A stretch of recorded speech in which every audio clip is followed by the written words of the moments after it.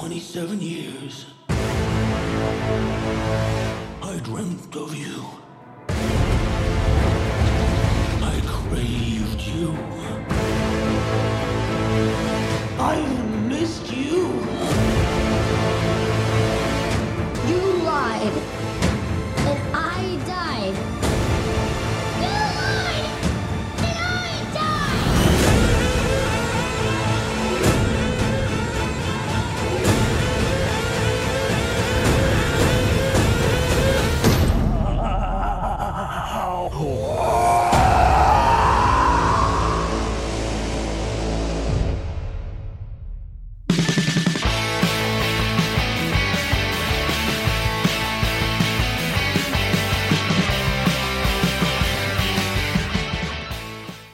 Here we are with episode 77, getting pretty close to that 100th episode. But we are here today with the Drive-In. I'm your host, Aaron Lopez, and got Ben here today. We're talking about It Chapter 2. Ben, thanks for coming on. It's great to be back. We're almost there to that wonderful time of the year of Halloween and I know horror movies everywhere and candy and pumpkin spice lattes. I say that, and then I look at my numbers. This is actually episode 78. Oh, okay. 78. Just clarifying, not that anybody is dying to get onto that. But yes, pumpkin spice lattes. Ben brought us some coffee, and we're both basic white bitches. Yeah. Drinking our, I'm trying out, I've had it. It's delicious. The pumpkin cream cold brew. I have the OG pumpkin spice latte because I usually don't drink Starbucks. So I was like, what can I get that will not make me shit for a week. So I got us pumpkin spice latte. And you know what? I was telling Ben this before, but I don't care. It doesn't actually get under my skin when people see me drinking pumpkin flavored stuff and you're like, oh, ho, ho. Because my grandma and I, we love pumpkin stuff growing up. In fact, yesterday, sitting right in front of us, Jordan went down to Cincinnati to Findlay Market and brought me back a 4-pack of pumpkin flavored Belgian waffles. Findlay Market has the best stuff. It's so good. Yeah. So I love pumpkin and I am unashamed of it. And so throw your whips and arrows at me and I will take them and eat some pumpkin flavored stuff with them. But yes, we are on the cusp of Halloween season. Here it is, only a week into September, but I was ready for Halloween as soon as school started. But yeah, I mean, we've got some good scary movies coming out, specifically the one we're talking about today with It, Chapter 2.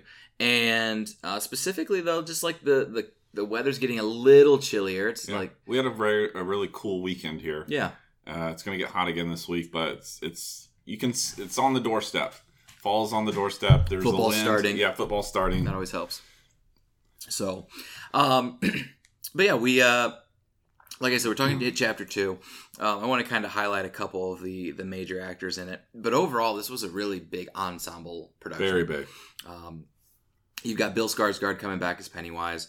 And then the original cast of kids comes back. We'll talk about that because I really enjoyed the way they structured the plot of this. But Jessica Chastain coming on as Bev, James McAvoy as Bill, and Bill Hader as Richie. Those are kind of your well-known names. You'd recognize a handful of other ones as well. But just wanted to kind of highlight them because we're going to spend a lot of time talking about this older, younger split from the original, as well as from the original one in 1980. So, 80. Is it 90? Is it 90? I think it was 91. 1990. 80s when the book was written, yeah. In the 80s. 90, yeah, because I think it was 1990 because it was every 27 years. I think 2017 is when the first one came out, which I thought was cool little marketing. But anyways, first off, how you been? I've been pretty good. School's going good. I got busy stuff coming up. I've had to put an offensive foul in hibernation because I'm getting ready to have reconstructive knee surgery. Yeah, we were talking about that. And then in a couple more weeks about a month after that, I'm having a baby. We're having a little girl. Life is going to get real crazy here for you. So things are starting to pile up. So I'm just trying to deal with them one by one. But you can't complain.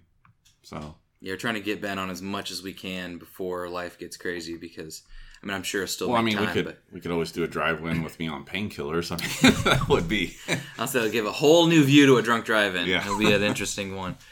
But good. Glad to hear. Yeah, it's fine. And football's starting and, school's going well and pretty good. Awesome. So we talked about, before this gets started with our trailer rundown, there was one that kind of surprised us. It was a trailer, but it wasn't. Teaser? But like a genuine teaser because it felt like the movie was going to start. So we'll run through those, but we'll talk about that one here at the end.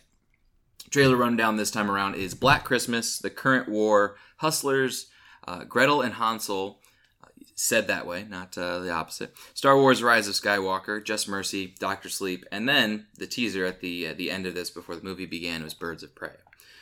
So what did you think about any of those? Did you get the same? So we came into the movie theater as Rise of Skywalker was going on. Okay. So I missed those other ones. But yeah, the Star Wars one looks fantastic. They're going to wrap it up. I'm interested to see what they do with Princess Leia. Yeah, how they're going to incorporate that. I really don't hope they don't shit the bed on saying, okay, who's Rey's parents?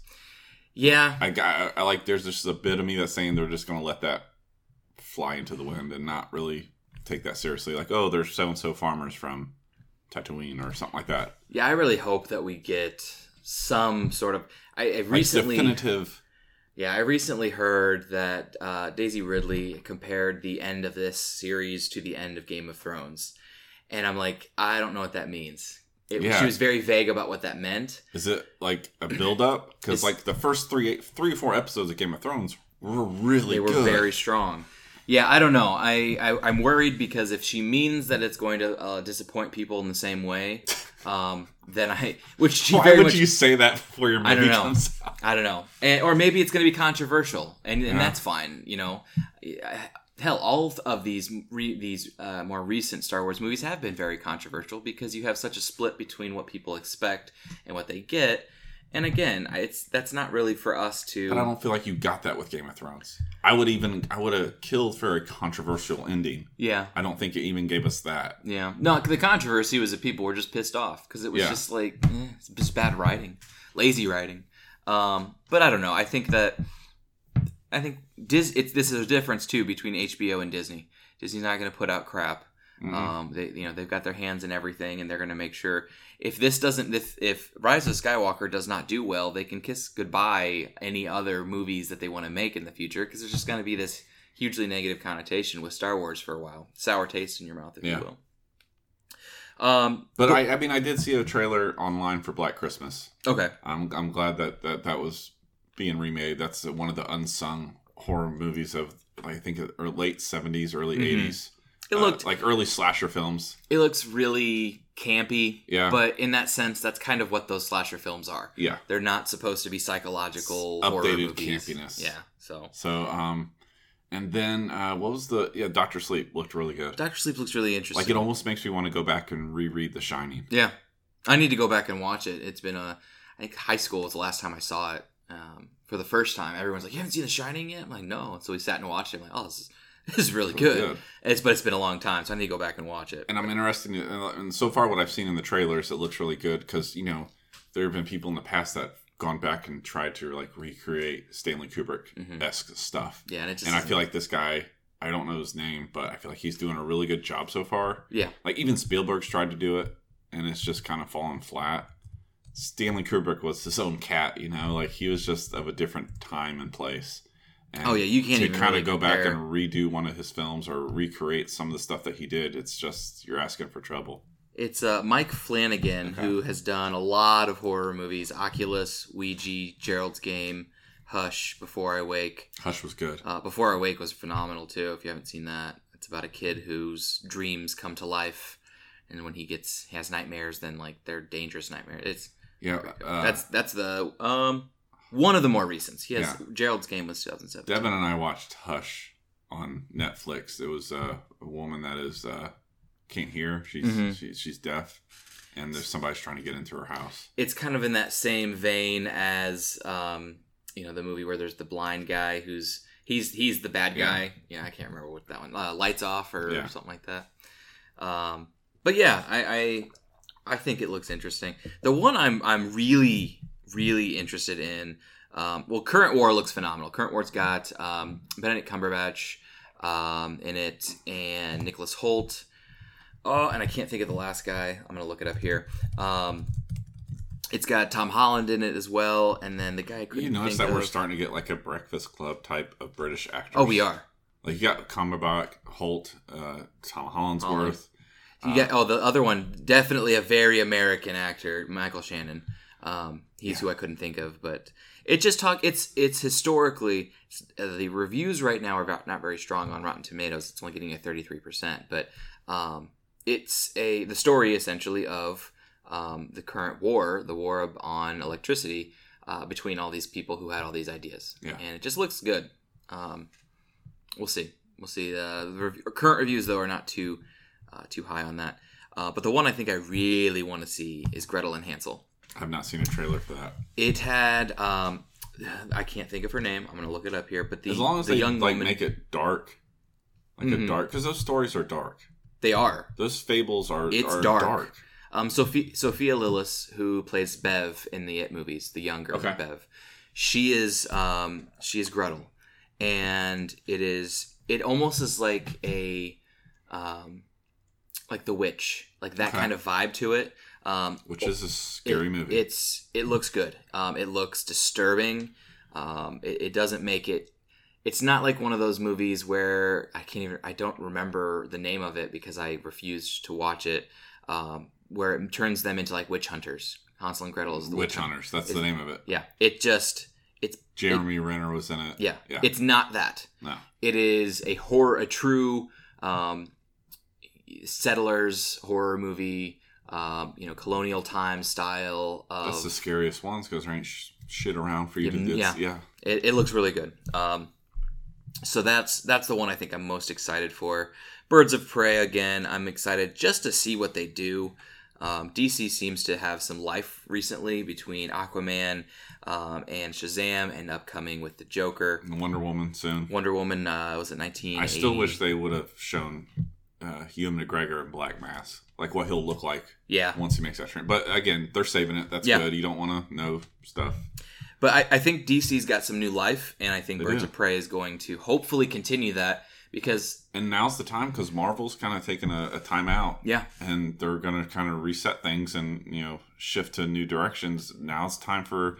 People are going to be jonesing for their comic book fix. Well, and I hope it does well because, we're both wrestling fans and we know that when you have competition, that's when the best stuff comes out. And I think that we were lucky that over the past few years, all of the Marvel movies have been so strong because they had nothing to compete with. Exactly. They had nothing. So hopefully DC can kind of kick it up and we can go and see what they do. So yeah, that Joker trailer is amazing. Like the stuff that I've seen online and people talk about, like this is going to get awards. This is gonna.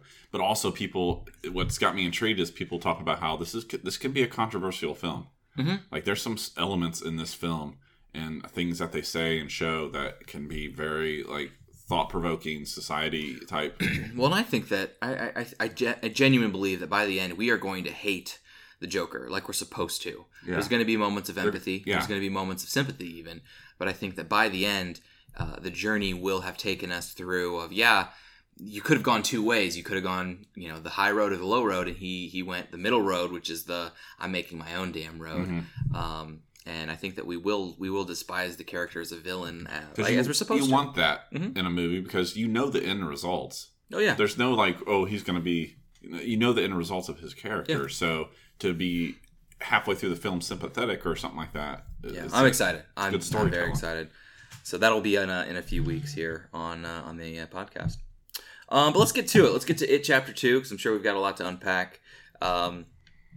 A reminder, since we are still pretty early and new in this new format, there is no spoiler-free summary. If you haven't yet seen It Chapter 2, go see it and then come back and listen to us. We're going to jump right into things, and we're not going to look through the plot. We're going to look more specifically at elements of discussion. So if you have seen it, stick around in a second.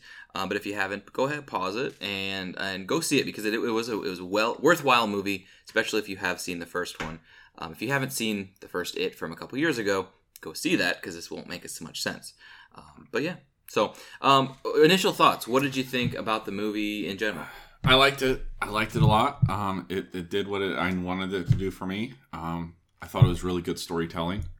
At first, I didn't know how much I would like all the flashbacks, but then when I thought about it in a bigger picture, the flashbacks were essential to telling the story. Yeah, I agree. It would have been a very dysfunctional story if you didn't have the flashbacks.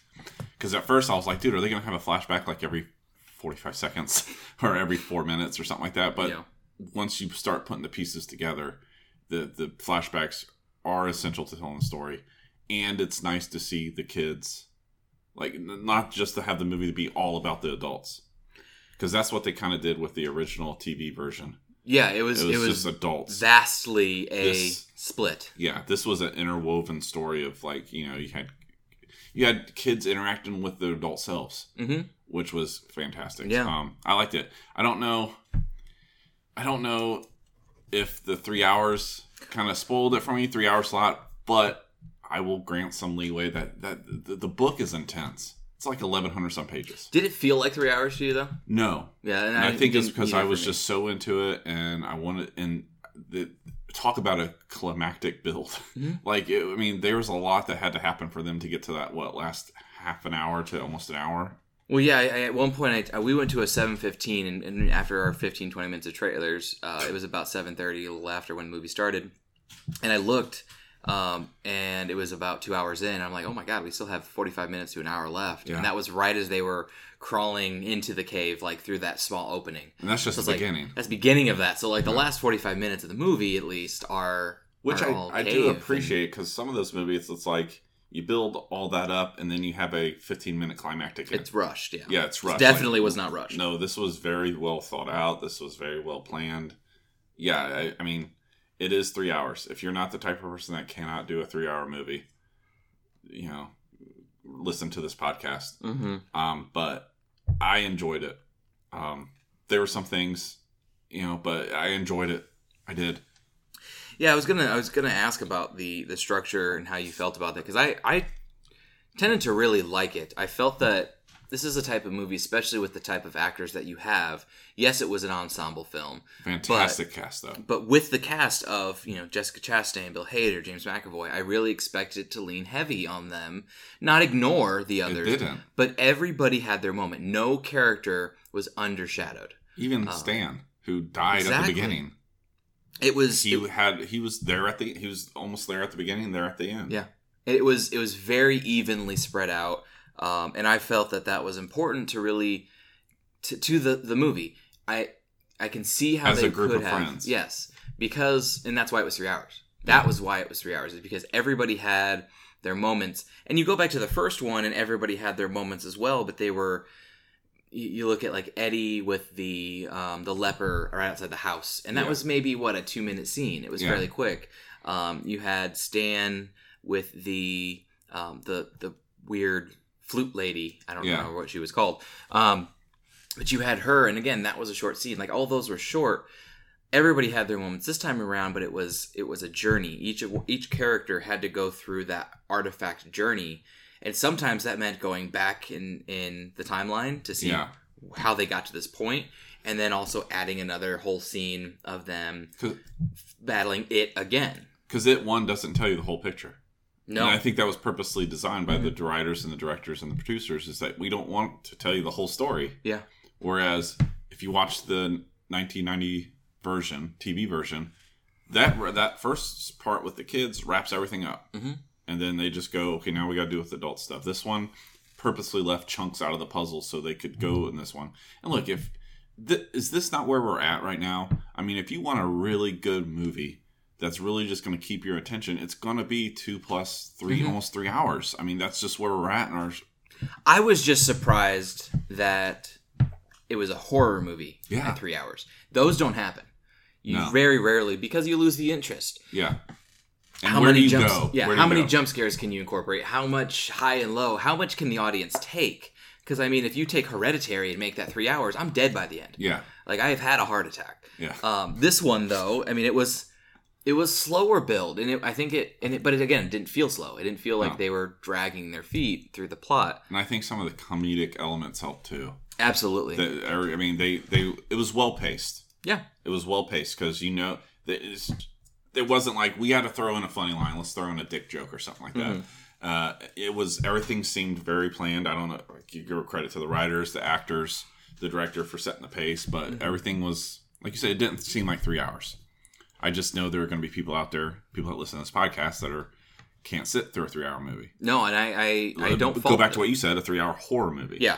Well, and I mean, like the last time we sat through a 3-hour movie, it was Avengers, and that in itself, that was an emotional roller coaster, and so that kind of, to me, has some similarities to a 3-hour horror movie because how much can you handle? You need some levity, you need some happiness thrown in there. And this one, like for example, Bill Hader's character Richie, he did a phenomenal job buying stock on Bill Hader. Yeah, stock on. He is. This is phenomenal. Right? If you will have a newfound respect for him in this. If you've not seen him in Barry on HBO, I still need to. It was mentioned to me again last night when we saw it. See, I kind of had an inkling when coming into this how good it was going to be because we watched Barry and he shows his dramatic chops in there, still being funny. But this was.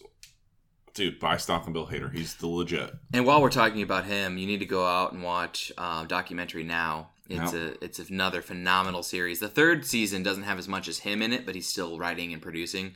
Actually, I don't think the third season has either him or who's Fred Armisen. Yeah, Armisen. Yeah, and I don't think either of them are really in it at all.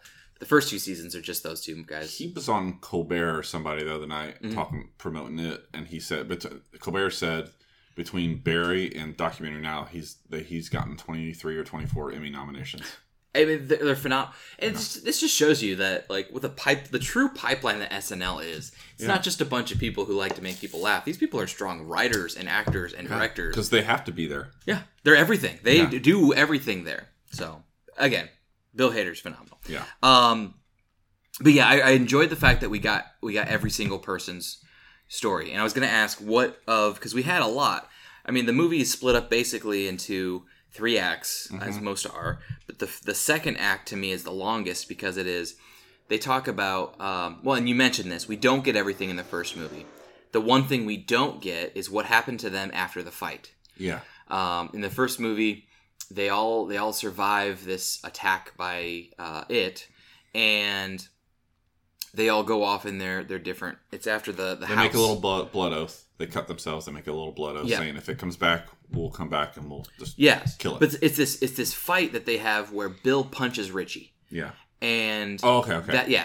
That's where we don't. It's so well done because in the first movie, you don't realize that there's a few weeks or days at least in between the moment where that fight happens and when there's a little bit of a reconciliation.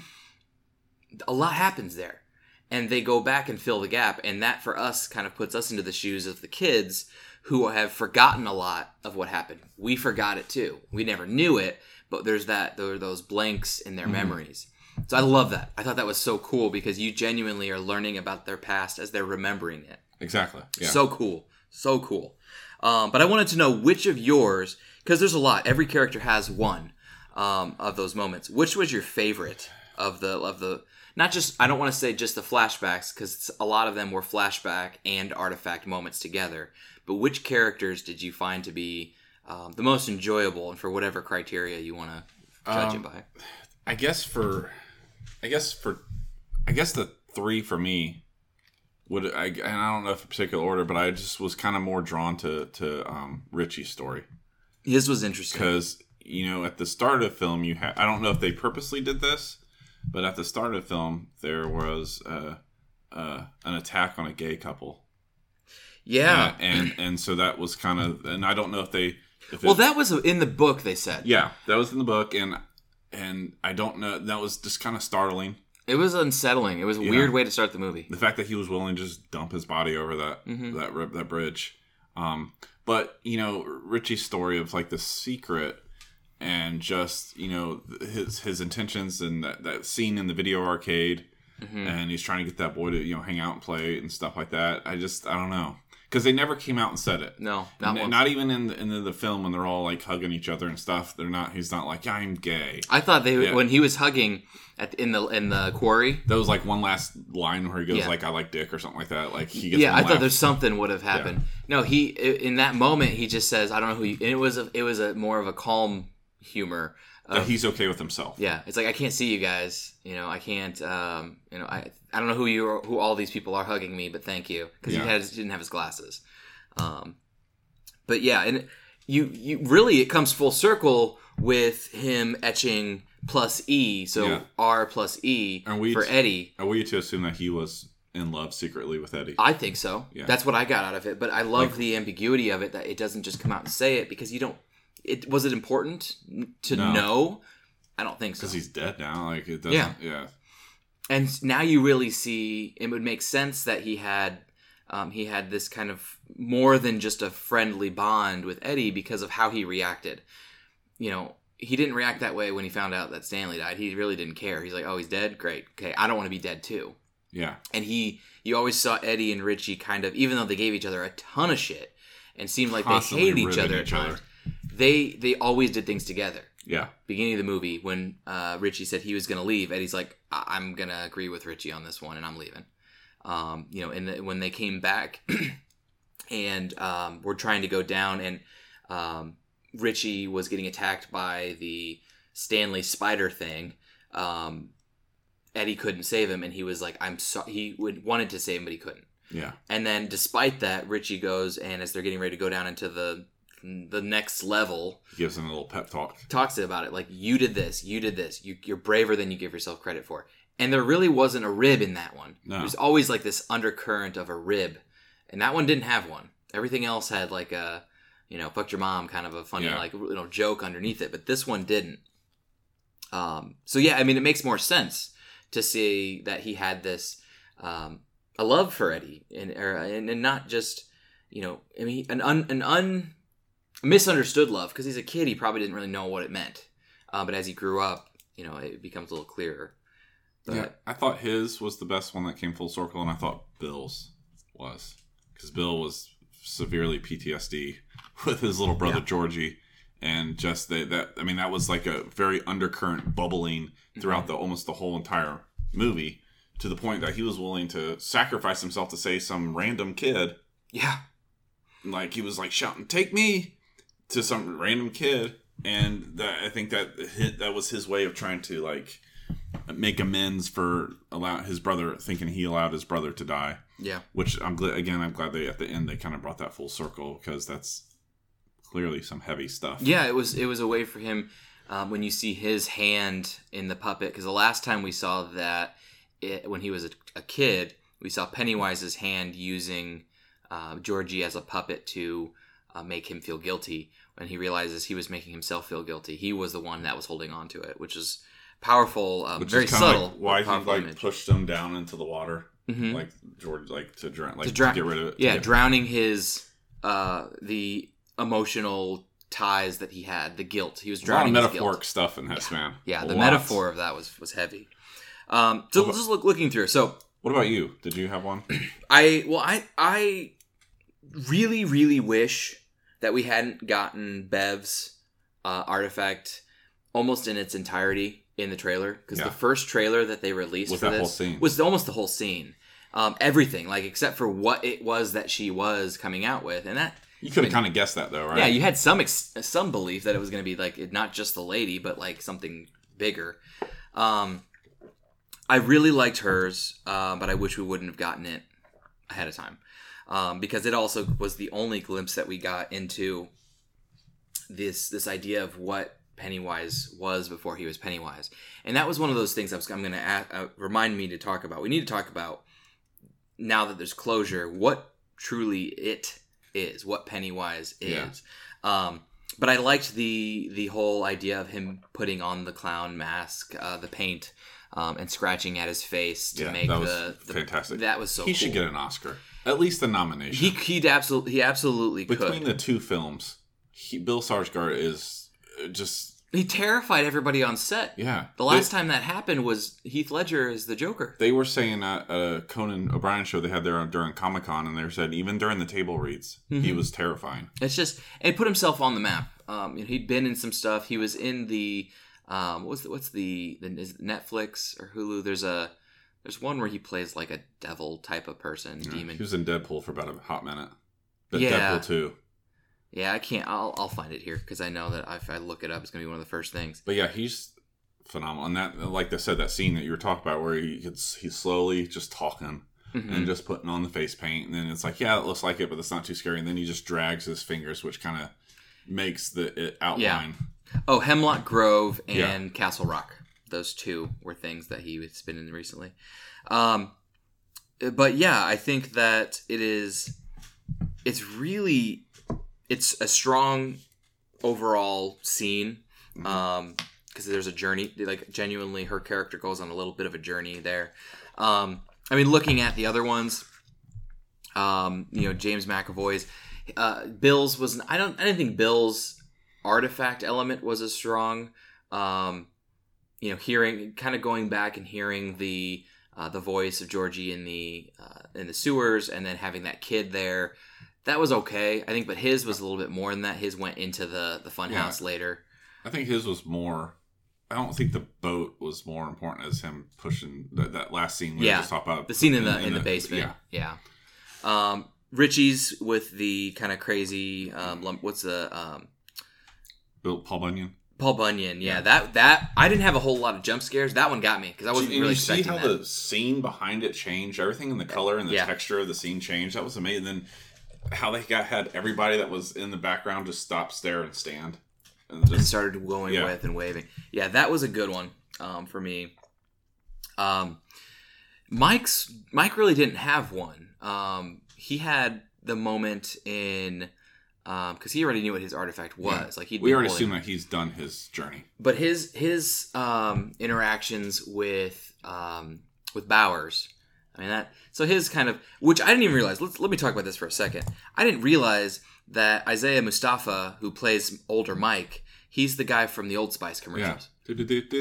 No clue. Yeah. I had no clue, and I told Jordan that this morning. She's like, "No." I'm like, yeah, it's the Old Spice guy. He looks a little older. He looks very different. He looked older. His hair was longer. He didn't have a beard or any facial hair at all. Yeah. So he looked different. And you know what I also like, and staying on with Mike, is that how through the first part of the movie, he really has to work hard to convince his friends to do this. Yeah. Like, it's just not like, we all come back and okay, guys, let's do this. Let's go. He had to really pull tooth and nail to get these people to even buy into it and what he wanted to do. He lost them 2 or 3 times. Yeah. And each time he had to try to hold on to one to try to get them all. The first time, a couple times there was a couple scenes where okay, let's pack our bags and get the fuck out of here. Yeah, they were ready to leave multiple times. Ben's was interesting because Ben was one of the only ones that really had a heavy experience in the past with it that we didn't see the first time through. Where during the moments after, because Ben didn't really have, he had the one in the library the first time through, which was creepy, and that was with the headless boy running at him. But he also, this one had it showed itself as Beverly. And I still think it's interesting because I wasn't sold it was Beverly even once it was Beverly. Because when you see her standing in the shadow of the projector, it's not Beverly. Very and then cool you look effect. back and you see who it is and you're like, oh, okay, it's Beverly, and you see her hair. But you're like, and then after it goes back to the reflection or the shadow and you're like, yeah, but that's not what we see. Yeah. That was cool. And then her face starts burning because it's the burning fire, her hair being red, and the poem that he writes. I liked that one. And it was also kind of really creepy when he was in the locker. So claustrophobic. And he turns around and he sees it, and it is Pennywise is just kind of sitting in there with him, and he's we kept going back and forth. You were expecting it, but it did it a couple times before it finally paid it off. So, Eddie's. I want to talk about Eddie's being probably my favorite in the sense of humor. That guy, and I don't know where I've seen him from. So damn funny. And so just the portrayal of him and his younger self was fantastic. He looks spot exactly on. like him. Sounds like him. Yeah. His rhetoric, just everything was spot on. And even when it wasn't serious, even when it was super scary, he was still able to insert that when that scene where he came back to the hotel after getting puked on. Mm-hmm. He was like, I'm fine. I'm gonna go to my room. Bowers is in my room. Like when he gets stabbed in the cheek. Yeah, he like went through. He's his like, cheek. how is it? I'm trying to remember the exact line he said. It's like, I think he just said, Bowers is in my room. He stabbed me in the face or something like that. Just he was in Sinister. Okay. He was Deputy So and So in that. He was in Old Boy. Let's see, Sinister 2. Well, I hope he does more stuff because he was really good. Recently, he was in Captive State. Television-wise, though, he's been in a lot. I'm trying to see multiple episodes. Bosch, I don't know what that is. Low Winter Sun, How to Make It in America, Generation Kill. The Wire. Did you watch The Wire? Yeah. He was Ziggy in 12 episodes of The Wire. But he was, I think, one of the strongest as far as how he connected to his younger self. Yeah. Yeah. But his was hilarious because when the leper starts throwing up on him, they're playing the what's the name of the song? I can sing it in my head. Let's You can go ahead and sing it now. I mean, you do have a musical well, background. I got the tune. It's like the lyrics. I'll find it here. But it's like, let's call it Angel of the Morning. Yeah. Like they're playing that as he's getting vomited this black spewed bile all over him, and he's just sitting there and he's like, he has no idea. And he's like, why am I down here? It's just this interaction between him and himself that is just hilarious. Let alone everything else around him. Oh, just so because that whole basement was, I was watching like when he was like slipping and falling and get tangled up and shit. I was like, this is exactly what he doesn't want because he's a hypochondriac. Yeah. Like this is like he is like in his own personal hell right now with all the needles sticking out and the blood bags and stuff like that. But I mean, I thought it was interesting too that they showed that he wasn't able to help his mom. He had to leave his mom. He left her, yeah. So that was like something that maybe again, like Bill Hader's character or James McAvoy's character, that's something that he was holding on to that he's now able to just kind of let go. Well, I'm curious too because he went and saw his mom before they went down into the well in that one moment when they go back to the house the second time in the first movie. There's an interaction with his mom where he gets angry with her and he's like, "No, I'm going with my friends. You're not going to tell me no." But now that we know that he had that moment beforehand, it's kind of I think that just gives him power to say like, maybe he felt like that was it also telling him like, hey, don't go and do this. Or maybe it's just the idea of fear again within it that kind of sparks his outburst to his mother the first time through. But now it's just kind of interesting. Trying to put the timeline together and say like, here's how everything happened when it happened.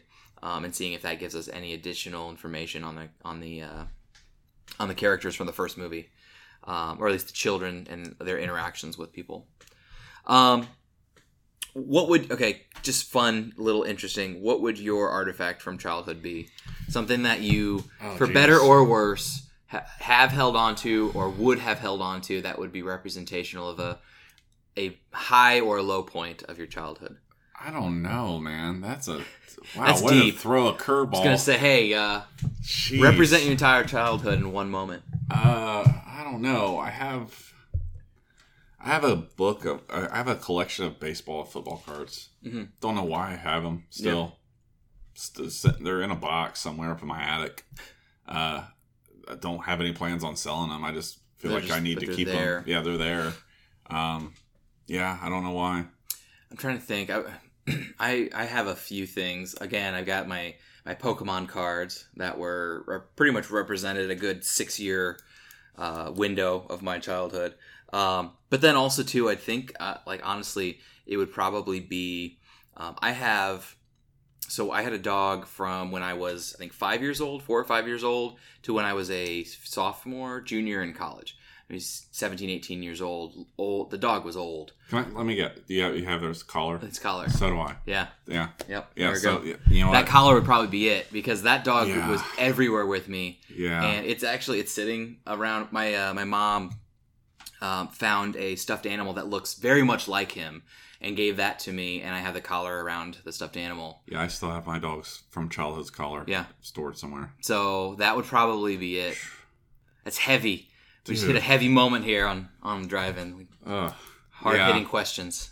Were you okay with all the artifacts that each one brought? I think so. I think the only one that I was kind of like, was Mike's. I felt like, I mean, I can see how it was important, but like he had the rock. Like everybody else's, it made sense that they were able to go and get them or find them. But like, I guess honestly too, that maybe that doesn't. I can't really critique that because there's no way Bill would have been able to go and find Georgie's boat. Like Exactly. It was part of the moment of him confronting it. So Mike going back and confronting the moment where he almost died because of a hate crime, and then finding the rock that actually saved him. Okay, so maybe. Yeah. But so yes, but we're not supposed to see Mike's story. Mike's already had his thing. We are here to.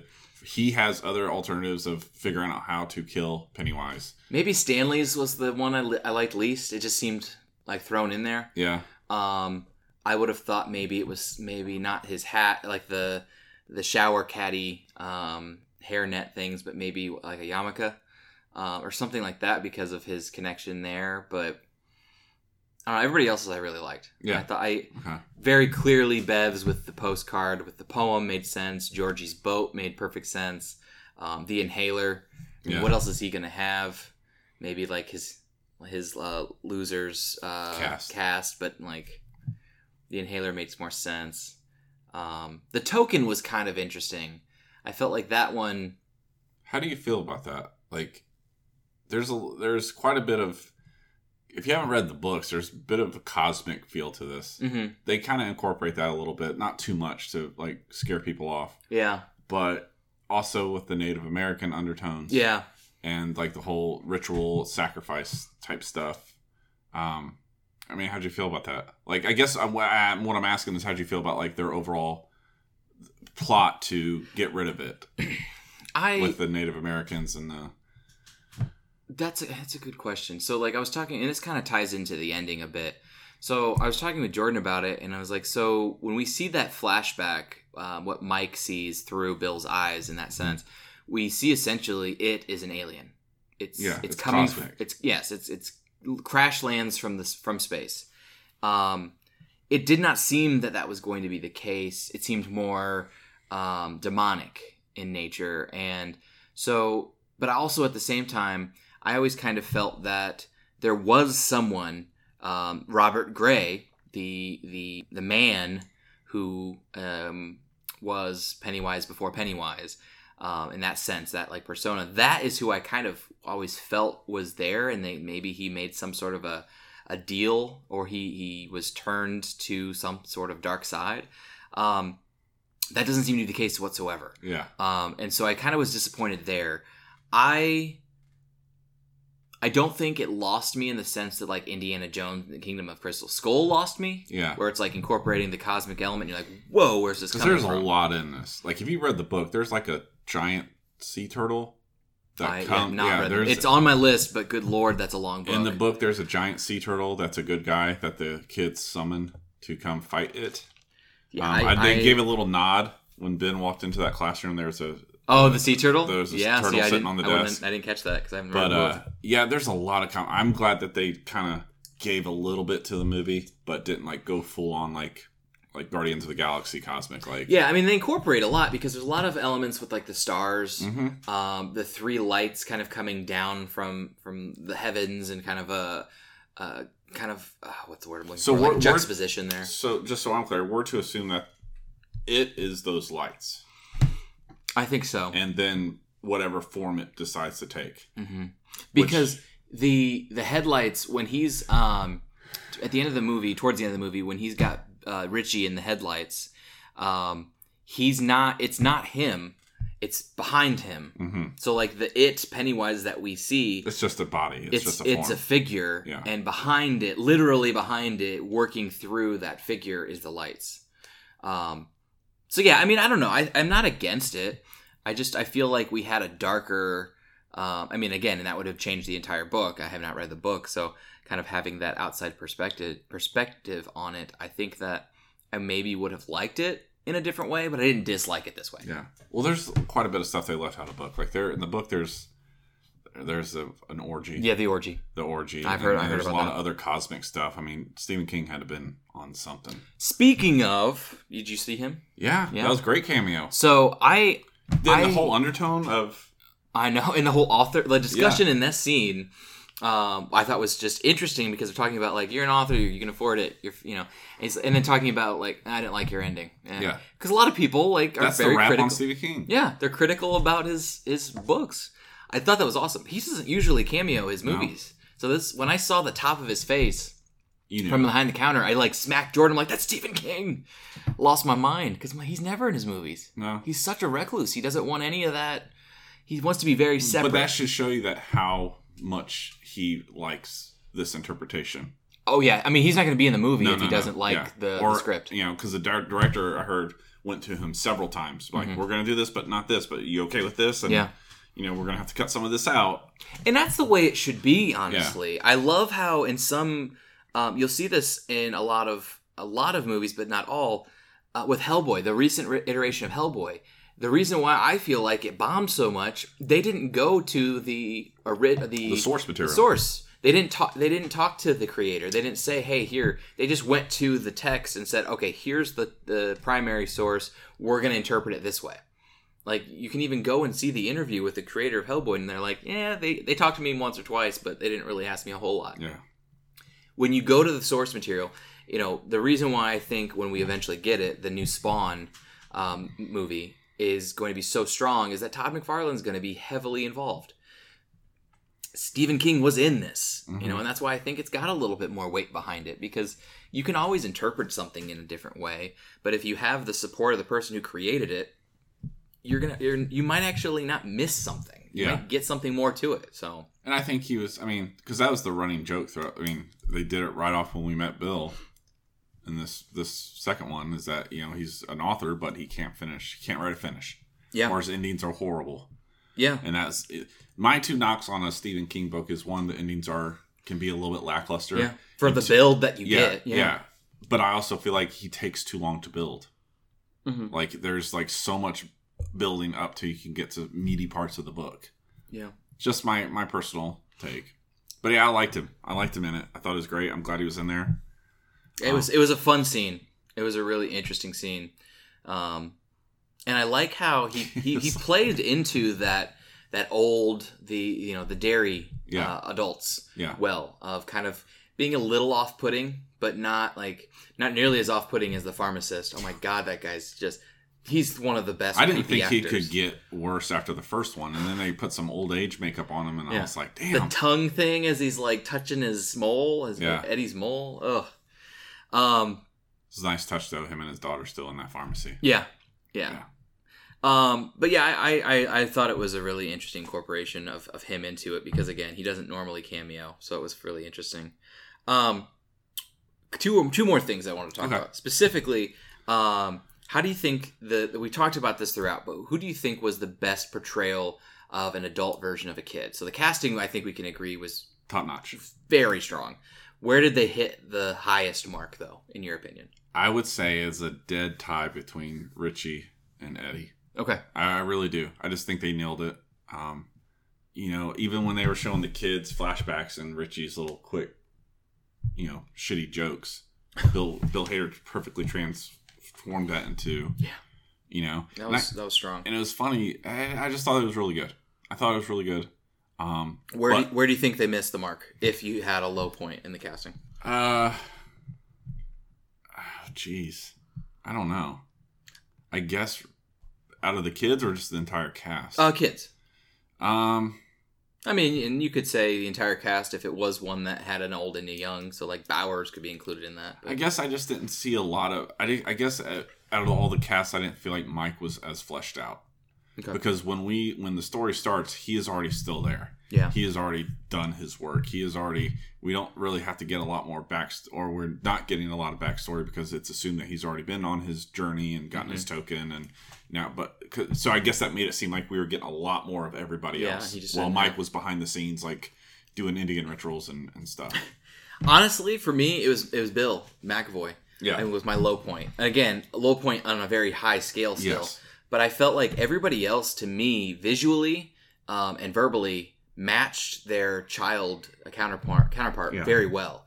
I'm exactly with you where I think that Hader and Richie and Eddie were my top two of being just spot on. They did a perfect job. Jessica Chastain a close second in that conversation, but McAvoy's, I honestly just felt like he was incorporated more so because he's a phenomenal actor and he could play it. And I think that he played Bill well of having that older version of this kid, but I felt at times that I was able to see the differences. They were two different people to me, whereas like the Richie, Eddie, Bev, even Ben was the. We haven't it was really in the talked eye. about him. It was in the eyes, the nose, in the and the nose. eyes. Yeah, that was how they found this guy, and he's not he's an Australian soap opera actor. I looked at him, I'm like, who the hell is this guy?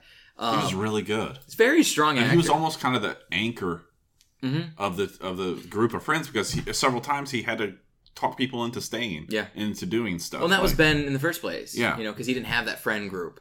I do feel like I got the Ben Bev thing too much. Like, how many times do we have to see him like fawning? And off the side being mad because he's not the one. And I did like that they waited till the end though. Yes, but I mean, come on, the whole kiss underwater thing. I was laughing. Jordan's like, what? I'm like, that's so unrealistic. You're not gonna make out underwater. You're gonna choke it down. Like, yeah, you're gonna get like liquid in your lungs. I don't know. That part to me, I was like, all right, that was overly romanticized. But otherwise, I thought that was strong. That's so dirty, fucking creek water. Oh, and they talk about it too, about how Eddie would have told them. Yeah, you just kiss, but now you have like some type of disease. Yeah, Ebola or something. And then the last thing I want to talk about though is how do you think it stacks up to the original? And if you want to took chapter 1 and 2 together to the 1990s TV series, how do you think? Because and actually too, maybe this is a good time. So before we give our opinions, Aaron Brewer, who is has been on the podcast a lot, he's my guinea pig. So the Anchor, the Anchor.fm is where we put all of our podcasts out through. Has this really cool feature where you can send in a voice message and it can incorporate it. So let's actually hear what Aaron has to say. I definitely feel that the new adaptation holds up to the original in a lot of ways. The original was more of a psychological torment, whereas the new one focused kind of on the pure horror aspect of things. Definitely a lot more gore, a lot more blood, but it definitely worked in the context that it put it in. I appreciated the addition of kind of scenes that were missing from the original book, particularly the smoke hole scene, and I definitely appreciated the overlay of the flashbacks of the characters when they were younger. I think it added a lot of backstory and context to the adult characters kind of reliving that past trauma, and added more to the torment that it, in the form of Pennywise and the various adaptations of it, really kind of the way that it was able to torment the Losers Club as adults. All in all, I definitely enjoyed it and thought it was a good adaptation. All right, so that's what his views were.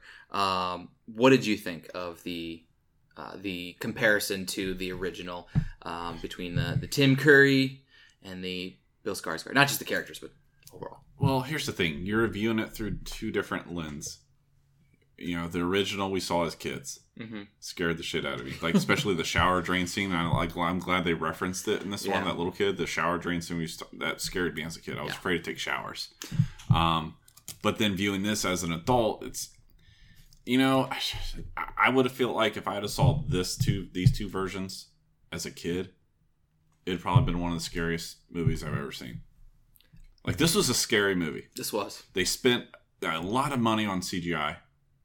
A lot of creepy monsters. Devin said she loved the monsters in this. There's a lot more Pennywise, not just as the clown, but as like the creature. The hallucination or the fears. Yeah, a lot more in this time. Just really scary. I like this one better. The original TV movie is a product of its time. And the fact that it was on TV. And that fact it was on TV, which limits what you can do within your script and visually. And even with that, as a kid watching it, it's like, oh, it's still scary. You know, watching it as an adult, I was like, okay, I can see where I was scared as a kid. Yeah. This one will scare you. Devin was Devin really liked the monsters in the movie. She did not like the 2 kids dying. That really upset her. Oh, yeah. And I guess as parents, now that we have like a 5-year-old and another one soon to be, that was, I like the first one with the little girl, I covered Devin's eyes. That was rough. Like, she didn't want to see it. She didn't want to hear it. She put her hands over her ears. I covered her with the popcorn bag. It's rough. But, I mean, I understand it. I mean, I didn't go into the movie thinking, like, I hope no kids get killed. I mean, like, the entire premise is based on children getting kidnapped and killed. I think the problem is that with these 2 kids, they were innocent, good kids. Like, in the first one, that Henry Bowers' buddy, like, he is a dickhead. Yeah. Like, okay, I could see, like, yeah, kill him. He's a dickhead. He's tormenting these kids. Well, even Georgie's scene is pretty heavy. It is. In the first scene. When we first saw that, it ruined the whole movie for Devin. Really? Yeah, she was just like... Well, because they don't show it in the... No. They can't show what they showed in the first one and on TV. But like with the little girl in this one, she was like, I got a birthmark, and that was just like, oh shit, they're going to kill her. They're going to kill... Oh my god. And then it's how violent the other one was with the little boy in the House of Mirrors. He exploded, basically. I mean, you see just like a glass pane. Because if he's pounding his head on that just to barely break through, and it's like, oh, sorry, James McAvoy. Yeah. You're going to use your Professor X stuff to get that, like there's the, you're like, it's coming. That kid, yeah. That was one of those things where I thought seeing it in the trailers that it was like going to be his kid. Like, that's the impression that I got since I hadn't read the book, and I was like, okay, maybe they're going to have him have a kid, and he's trying to protect his own kid in this sense that he couldn't protect his younger brother. Yeah.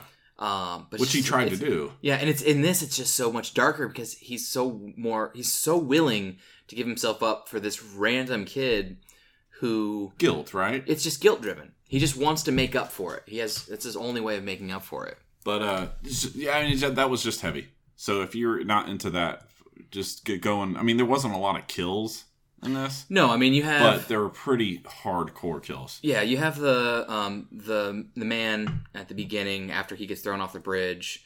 That was a disturbing sequence, too. It was. Because the whole gay hate crime thing was disturbing to begin with.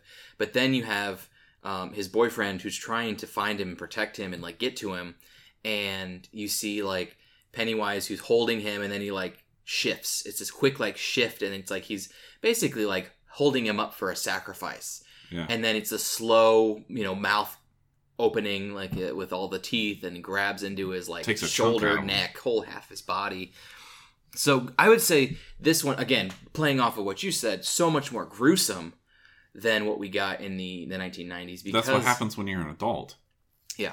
You shift from that age of kids to an adult. It's life is more gruesome. Absolutely. The first one both of them had hate crimes in it, which I thought was interesting. Mm-hmm. Both of them, the first one was tailored more towards African American and discrimination and racism, and this one had a more underlying of homosexuality, gay, hate crimes. Which I think is interesting too, that was actually in the book. It wasn't something that they threw in because really of, like, forward thinking. Yeah, it's like sign of the times. We're gonna know, like, that was in the book, and actually King put that in the book because it was based on a true story that had happened in the 80s in Maine. Like, there was a man who was beaten up for being gay and tossed off a bridge. Yeah, like, so. Which there are, I guess to me, I took that as there are real monsters too. Yeah, absolutely. There are real monsters in the world, even in Derry, Maine. Mm-hmm. To answer your question, when I go back and look at the original now, and then now that I've seen both of these two movies, I think these two movies is what that one should have been. Yeah. If Tim Curry could have got to be him, Pennywise, then these two movies that have come out in the past 4 years, that's how I don't think it compares. Well, and I think it's you'll watch it now for nostalgia factor. Yes. Well, and it's the Tim Curry, Bill Skarsgård versions. Like, okay, who's a better Pennywise? That's like saying, is LeBron or Jordan better? Yeah. Is Jack Nicholson or Heath Ledger better? Like, they're different in different time periods, and it's a different portrayal in a different way. Same name behind it, same sport, same whatever. Yeah. But it's not. You can't compare the two. Just enjoy them both for what they are. I just feel like Bill Skarsgård took it to a really dark place. Oh yeah, like he did well at incorporating the funniness of a clown The kookiness. Yeah, the kookiness of a clown and the how he talked like this. Oh yeah. And did all that stuff, and then all of a sudden, like when that scene when he was like counting, he was like 1, 2, and then she's like, you forgot to say, and he had that the look. Drool. The drool. Because he made that switch. He was like, I'm being a funny good clown. Now I'm about to eat your head. Yeah. Oh. So I like this one. This one, I don't think you can compare and contrast. All right. What about you? Yeah, I thought, again, very much the same. I thought that you really can't compare the two. I like this one more in some ways because of the overall portrayal of Pennywise, but I think that the silliness of the clown itself and just the childhood fear is much better, I think, in the original. Mm-hmm. The childhood fear is much better, but I think the overall storyline... Does it seem more real? Yes, this time around it feels way more realistic. The original 1990, that one seems more like nostalgic now. I'm trying to think of like in the moment what it was. It was more of this idea of potential with like what could be dangerous, what could be scary. Again, because they weren't able to show most of it. They had to do a lot of Correct. Their edits was very their editing was very different. Their portrayal of the characters in the scenes were very different. I'm a little disappointed we didn't get a few other, and maybe we did and I missed them, but a few other cameos from the original, a Seth Green sighting or something like little. Yeah. But again, I think that might have taken away. It would have been fun in the moment, but it might have taken away from what they were trying to tell. The kid that played Ben Kidd was in it. Okay. He had a small cameo in the original. He had a small cameo, I think, during the police scene. All right. So maybe there were a couple that I just missed, but where are the cops?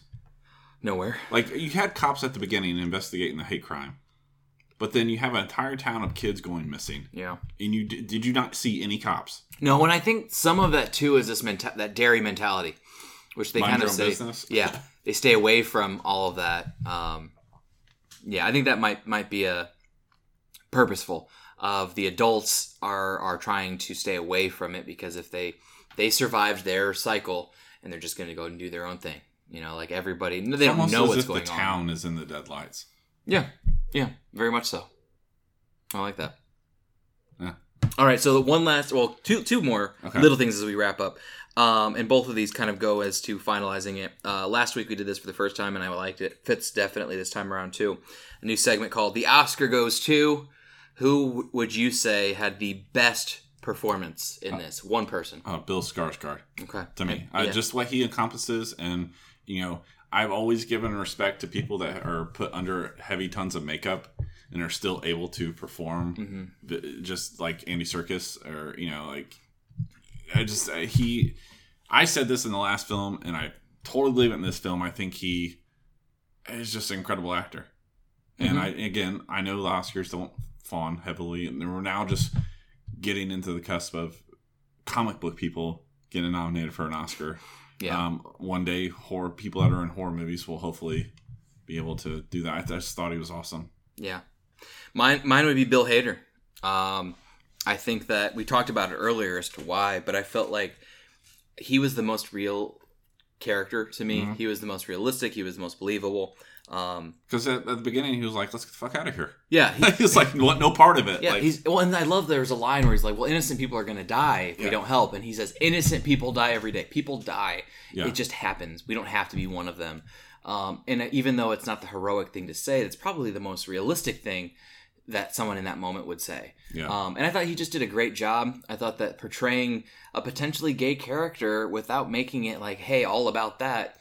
The added humor and the unease and the nervousness and like everything he did was just perfect. The fact that he was hiding the secret of being gay added to it, but didn't take away from the story. Yeah, like it wasn't like everybody's gonna find out that he's gay or whatever. It didn't. It was just his own personal journey that we were able to see. Yeah, absolutely. So I'd go there, but again, I would not be disappointed with Skarsgård. He did a great job in both movies. And then it's phenomenal. Because when I think about that, I think, well, look who you're following. Mm-hmm. That's like whoever's going to take up the next mantle of Indiana Jones. Yeah, it's going to be tough. Tim Curry, for the longest time, he was known for. Oh yeah, that's it. Yep. If you didn't know any other Tim Curry movie, you knew that he was It the Clown. Yep. Pennywise. Yep. So that's bold what he did. And then the other thing, so before we give our rating, curious as to what you think Rotten Tomatoes has this at, both an audience and a critic score. What do you think it Audience? sits? Yeah, See, I don't look at Rotten Tomato a lot. I don't either. 70%, 75%. For audience? Yeah. What do you think critics? I'll 80%. Flip them almost. Audience score right now is an 81%. Critics is about a 65. Okay. Top critics, even lower, about a 40, But I bet you they 43. bitch about the time. They probably do. Yeah, I Yeah, bet you probably. they. So with that being said, what are your final thoughts? And well, let's do. We have to pick our rating scale first. Red balloons or We could do red balloons, kind of very fitting. So what is your rating scale of 1 to 5 balloons and why? 1, 2, 5 or 1 through 5? 1 through 5. Oh, 1 through 5. I'll give it 4 out of 5 balloons. Okay. Red balloons. It was good. It was good. It wrapped it up nice. The ending was great. Like the ending, it just didn't end like them walking out of a cave and be like, we beat it. Yeah. Like they added a lot. I would say another 10 to 15 minutes, almost 10 minutes of wrap up. Yeah. Because they get a letter from Stanley Mm-hmm. explaining what he did and why he did it. You got to check in on all the characters of what they were doing. Bev and Ben were together. Mm-hmm. Richie was kind of like okay to go out into the world and be who he really is. Bill was writing another novel. So Mike was going to Florida and all that stuff. So I like the wrap up. I like the scariness. I like the tone. I like the plot. Yes, it was 3 hours. But again, it was that, for me, it was almost that Avengers feeling of like you looking at your watch saying, oh shit, we're 2 hours in. Yeah. And so it was a good pace. I like the way they killed it. They didn't like make it real hokey. Yeah. When it turned into that spider form. Yeah. Like they did in the first one. Or the original. The original. So I liked all that. I liked all of it. I like that they just didn't go in there and figure out how to kill it and it died. Like they had to like reset a few times to do that. Yeah. So it was good. It was good. Would you like to see a prequel? Oh, it's a good question. Because they definitely ended this. But this series is done. But they gave a couple of nods to that. What happened before this? Yeah, the only thing they can do is give us more understanding as to what it is and where it came from. But that's it. I think they're done with it. Okay. I wouldn't mind seeing it, but I feel like if they do that, it's kind of one of those trends of like know when to quit. Yeah. It could be really strong, but if it's bad, then it would probably dampen. Yeah, it would definitely taint the first two. Yeah. I'm okay with it being done where it is. I'm giving it a 3.5 out of 5. Again, for all the same reasons why you said it was strong, I agree with. My only real issues are that in comparison, it's not as enjoyable watching adults get scared as kids. It's as relatable, if not more so now that I'm older. But I think that playing on adult fear. I was looking up, through Rotten Tomatoes, and somebody says it very well. They say, to be fair, It Chapter 2 was always going to be the less interesting half. Correct. And I agree. I think that in comparison to where it was in Chapter 1, the first one, I think it was lesser. I do enjoy the casting. I thought it was very strong. I thought that the plot was really heavy. It was dense, but it didn't always feel like that. Like you said, 3-hour movie didn't feel like a 3-hour movie. And I'm glad that everybody got their moments. If they not, had a lot more to so. tell. They did. And you almost feel like if looking at it now, if they had left certain things out, yeah, they could have to cut the time. But would you have felt cheated? You may have. Yeah. Would it not have been as that was okay? Yeah, and I'm looking right here just to see where the first one was on runtime. I think it was like 3 hours, 2 nights. I'm sorry, the first one, 135 minutes. So it's just over 2. So definitely added in another hour, roughly, almost to this movie. But I thought it was strong. So it was 3.5. It leaning toward 4 rather than leaning down toward 3. Yeah. But definitely. I mean, if anything, go for the scares and the acting. Yeah, I mean, it was fun. Yeah. It was a fun, scary movie. There were a lot of humor in it, which I always appreciate when it's done well with a horror movie. You're not going to go out of this saying, oh, that was a bad movie. No. No, No, you're gonna it's- leave it saying, all right, good, if not more. Special effects are great. Story's good. Acting is phenomenal. Absolutely. Yeah. All right, so that does it for us this week. We're getting you on again here when for Dr. Sleep. Yeah. So that'll be in a couple Yeah. months once that comes out. We'll catch up again with you'll be probably you may have a kid. I may have a kid. May have- Sunny, well, yeah. Sunny Hazel Norsworthy. Oh, beautiful. So yeah, it'll be fun. It's exciting. You know, it's just it's hard to be Wait. You know, I want to see what this kid looks like. We want to have a kid, but the waiting makes the birth and all that stuff even more great. So Excellent. Well, I'm excited you were able to come on for this. I'm excited to get you man. on next time. Next week, we're still not sure what we're doing. I'm kind of waiting on a couple people. We may have a drunk drive-in for you next week. Depends if things work out. Also, too, may go see the Goldfinch. I don't know. You'll have to wait till next week to find out what we're doing. I've got things on the plans, but waiting for them to settle and see who actually is able to be free. But after that, we've got a lot of great movies coming out. I know fall season. I'm excited. Between now and the end of the year, there's a lot of good movies. A lot. So a mixture of your big blockbusters with Skywalker, Rise of Skywalker, and also too some good horror movies coming out. Some fun movies. Frozen 2 comes out in that span. It's a lot. A lot of Oscar movies. It's just going to be a good season. So this one I think kicks it off in a very strong season. Last week even Peanut Butter Falcon Was so good. Yeah. So that wraps it up for us. Ben, thanks again. Oh, no problem, man. No problem. Enjoy being on here with you. Awesome. Until next time, guys. Drive home safe.